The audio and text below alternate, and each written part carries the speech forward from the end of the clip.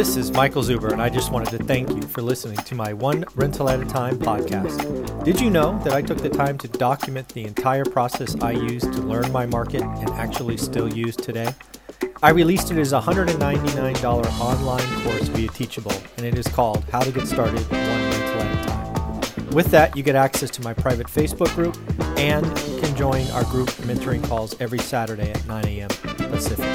You can find it on my website at onerentalatatime.com. Now on with the show.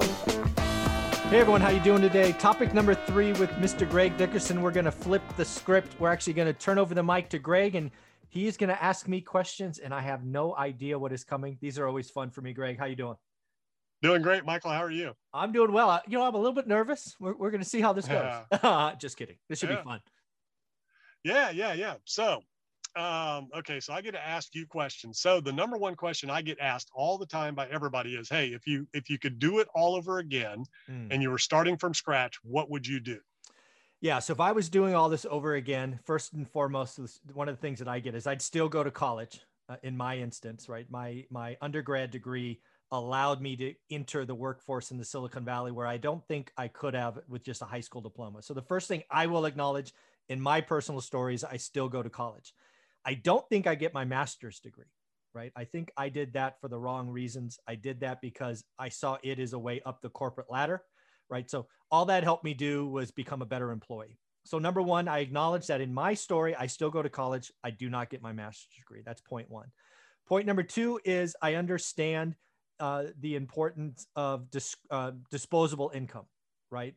I spend a lot of my life thinking about the top line, and not enough of my life until I was 30 thinking about the bottom line. Because for me, I'm not an entrepreneur. I'll just say it, right? I don't have Greg Dickerson's DNA, but I'm a decent investor. I know I could learn a market like I've proven. I know I can do these things, and I'm willing to bust my ass during the day, have high stress, high commission jobs. So I would still do that.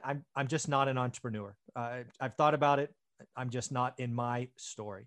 But the big story is I would start investing in probably 1997, 98 versus 2001. So I'd start 4 or 5 years earlier, and that would have made a huge difference.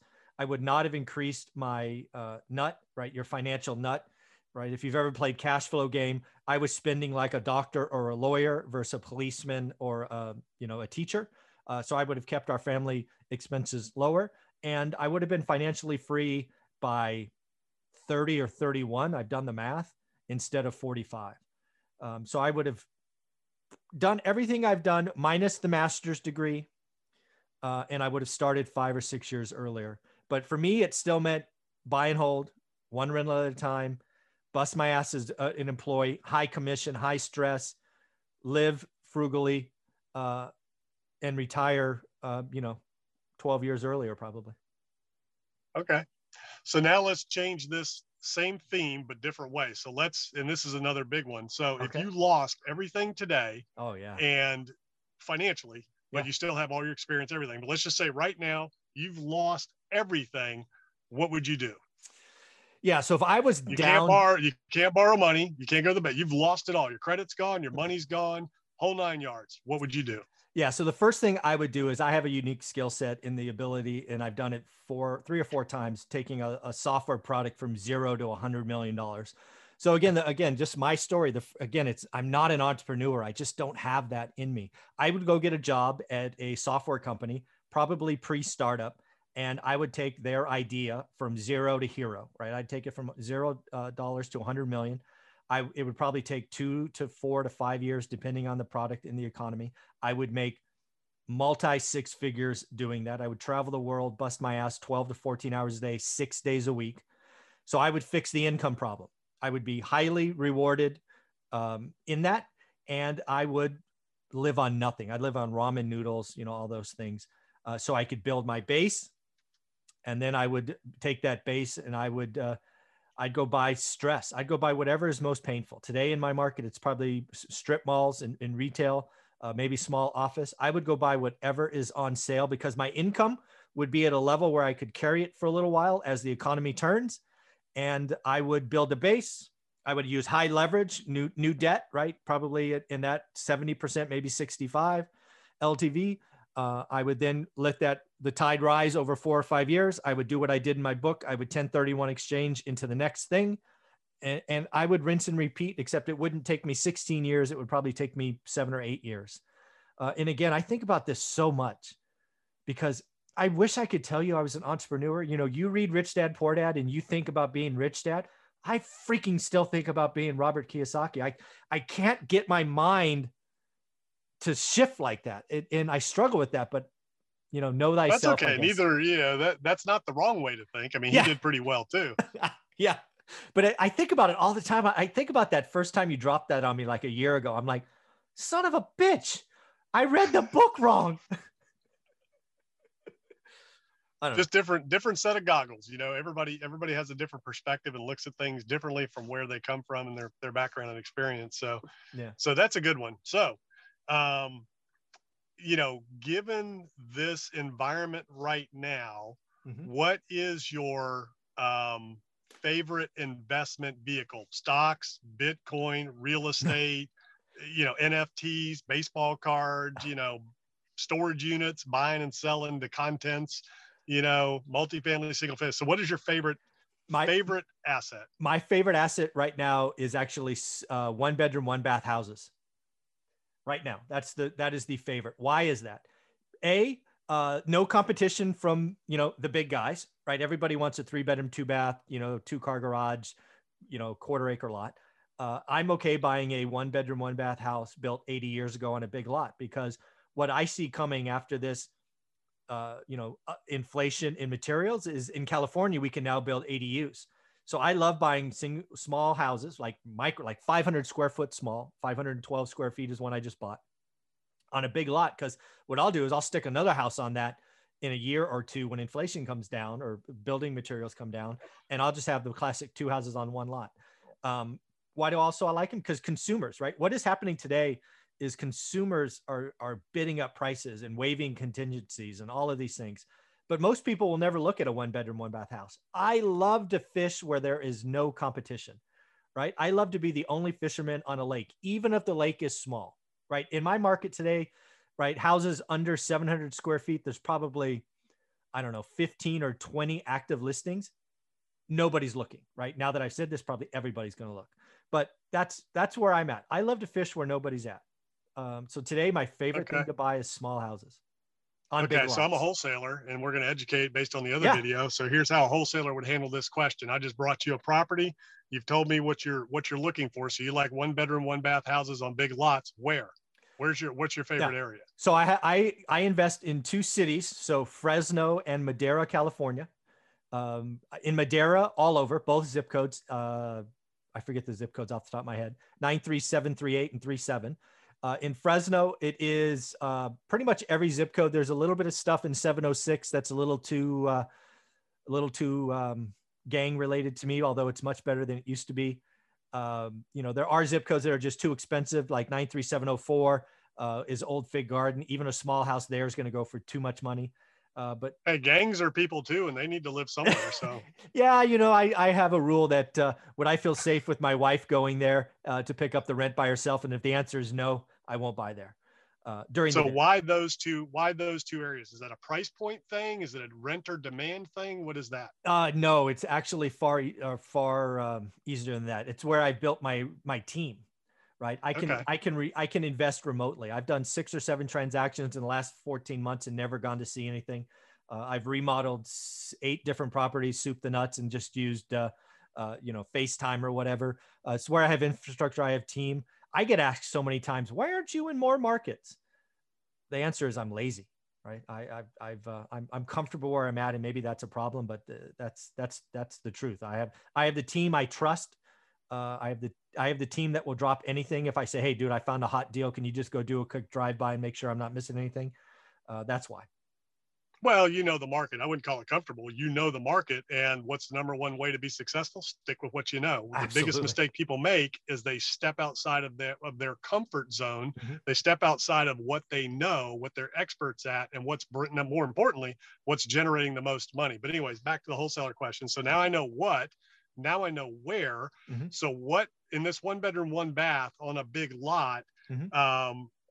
what is your price point that you're looking for, and what kind of condition? Do you care if it's a rundown? Do you care if it's, pristine, fixer upper? How does that work? I will buy any condition, assuming it's livable, right? If it's fire damaged, right? If somebody brought me a fire damaged one where you essentially have to scrape the lot and start over, that's too much for me in this market, unless it's really cheap. I'll buy it if it's really cheap. I'll just wait. But yeah, it's got to be somewhat livable. But realize that doesn't bother me, right? I bought an example of this for 40 grand, and I put 80 grand into it, right? So I changed everything. I didn't expand the footprint, but I changed everything: flooring, walls, insulation, everything. So I'm willing to tackle the big projects, but the base structure has to be sound. It can't be like leaning over and falling down from termites or something. But I would take on most projects. Yeah. What kind of rents are you getting? What kind of rents are you looking for in these houses? Oh, that's a good question. So when I started doing this has changed, right? A year and a half ago, rents on a 1-bedroom, 1-bath house would be somewhere between $900 and $1,000. Today, we can get $1,200. Why? Because what I have a niche for in these houses are elderly single folks. I don't know what else to say. They're in their 60s. Their kids are long gone, but they want a space for their dogs. That's usually what happens, right? They're hey, I want a backyard for my dogs, and the apartment's giving me a hard time. So yeah, we're getting $1,200 for these 1-bedroom, 1-bath houses. Yeah, sounds like you might want to look for some land in these areas or tear downs where you can do some cluster developments and do some of these single family for rent communities. Yes, you and I need to talk about that. That is something I should be doing that. Yes. Yeah, that's interesting. Cool. So, if you're a wholesaler or whatever, that's how you talk to an investor. Ask them what they're looking for, where, why, what type, what are the rents, what are they doing to them? So when you buy these things and fix them up, what are you doing to them? What, how far do you go in the level of finishes? How much are you willing to do these properties? Is there like a system, a formula you use? Yeah, I use the same product for everything, so we can buy in bulk. It's kind of amazing. Same flooring, same paint, same granite. You never know when you can just slap in a piece of granite. So what I'm trying to do in all of these now is I'm trying to do all the capital up front. I used to buy cheap and use Band-Aids. I no longer do that. So everything will get new flooring. I put LVT throughout the house except kitchen and bath. They get tile. I do backsplashes. I do undermount sinks. I change all the lights, put in, carbon monoxide is required here, fire alarms, generally change out the windows, check the roof, change the mechanicals if they're going to go in the next couple of years. New bathrooms, usually new tubs, new toilets, new vanities, everything, right? I will swallow the capital expense up front so that I get 5 to 8 years with nothing. So generally speaking, I will not do carpet in bedrooms anymore unless it's a very high end area where that's kind of a nice thing. That would be the only place that gets carpet. Why? Because it gets dirty and you got to replace it with every tenant. Undermount sinks, because again, it helps prevent leaks. I do granite now. It's almost the same as Formica and it lasts forever. LVT, it's cheap, looks great, looks like wood. It's kind of rinse and repeat. Literally, we buy pallets of stuff and we stick it somewhere and we just go grab it for different projects. Yeah. And see, that's cool. So from a wholesaler's perspective, if you're trying to learn the business, understand your investors, you have a reason for everything you do based on experience, and usually painful experience. Yeah, no doubt. Yes. Yeah. One of the things I did like 7 years ago, now I know it's just stupid, but I was putting garbage disposals in. I have a garbage disposal where I live. It's really handy, but damn it, dude, I put it in a fourplex. I did in all units. And I had like 15 calls in a week from people putting eggshells and, just stuff you're not supposed to put in them. And I'm like, well, those are coming out. That was stupid. Oh, potato peels. Never put potato peels down the garbage disposal. Yeah, it was just. I was like, well, we're not doing that again. Literally 15 calls in a week. Every service call was like $60 or $80. I'm like, I just lost 1 month's rent from stupid service calls. We are going to be removing those garbage disposals, please. Thank you. That's funny. So, on that whole topic of your network is your net worth and who you hang around. So, if you want to learn the business, be an expert and get deals done, who do you want to hang around? Somebody like Michael or somebody who's sitting on a bar stool? Oh man, you can't find any deals. There's too much competition. There's no deals out there. You can't get the money, all that kind of stuff, so you've got a why, you've got a how, and you've got a where to everything you do, all based on experience of walking into those units and digging into that garbage disposal yourself, getting up underneath that sink, turning that Allen wrench, you know. Oh, painful mistake. It's like, damn it. Yeah. I tried to be nice. I tried to give an amenity that I would want. Wrong answer. Yeah, that was not a good one. Yeah.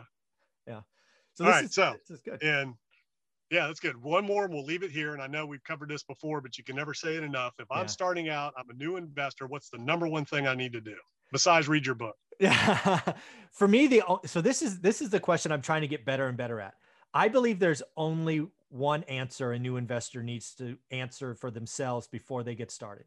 For me, yeah, you can say learn your market, all of this, but for me is you have to learn what an average deal is in your market of choice. I believe too many people get lost in what market, what area, what lane, all of these things. I believe we need to simplify it down to what is an average deal in my market. So today in my market, for example, it's 5%. If you watched my videos from a year ago, I was telling you it was 6%. The market has changed, more competition, higher prices. The average is 5%. In markets that some of my students are in, it's 8. In some markets at 11. I don't judge anyone. Pick the market you're in, know what average is. Because if you learn average, and it takes time, you have to do the work. It's 60 days, it's 90 days.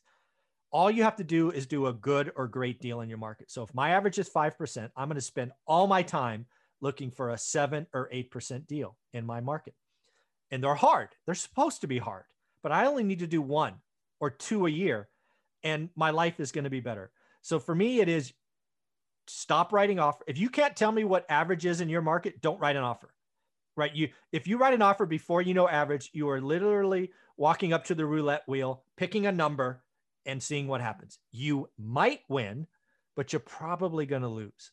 So that's what I think it is. It all boils down to doing the work, intelligently telling someone around you that what an average deal is in your market of choice.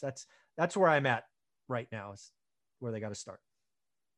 Yeah. Awesome. And then the key is to just, once you know that, get started, with something, get one done. Action, breeds more action. Momentum breeds more momentum. And, you got to start somewhere. So start with something and then go from there. Oh man, this has been a lot of fun. We may have to do this once a month or something. I love flipping that around. So thank you very much for your time, Greg. It's always fun to start Monday with you. Yep. Same here. And then how can people find you? Oh yeah. GregDickerson.com. All my links to all my YouTube and podcasts and all that's on there. GregDickerson.com. Yeah. Do yourself a favor. Go check it out, folks. He puts out so much stuff. And again, he levels up from where I'm at. And that's why he's part of the expert series. So thank you very much, Greg.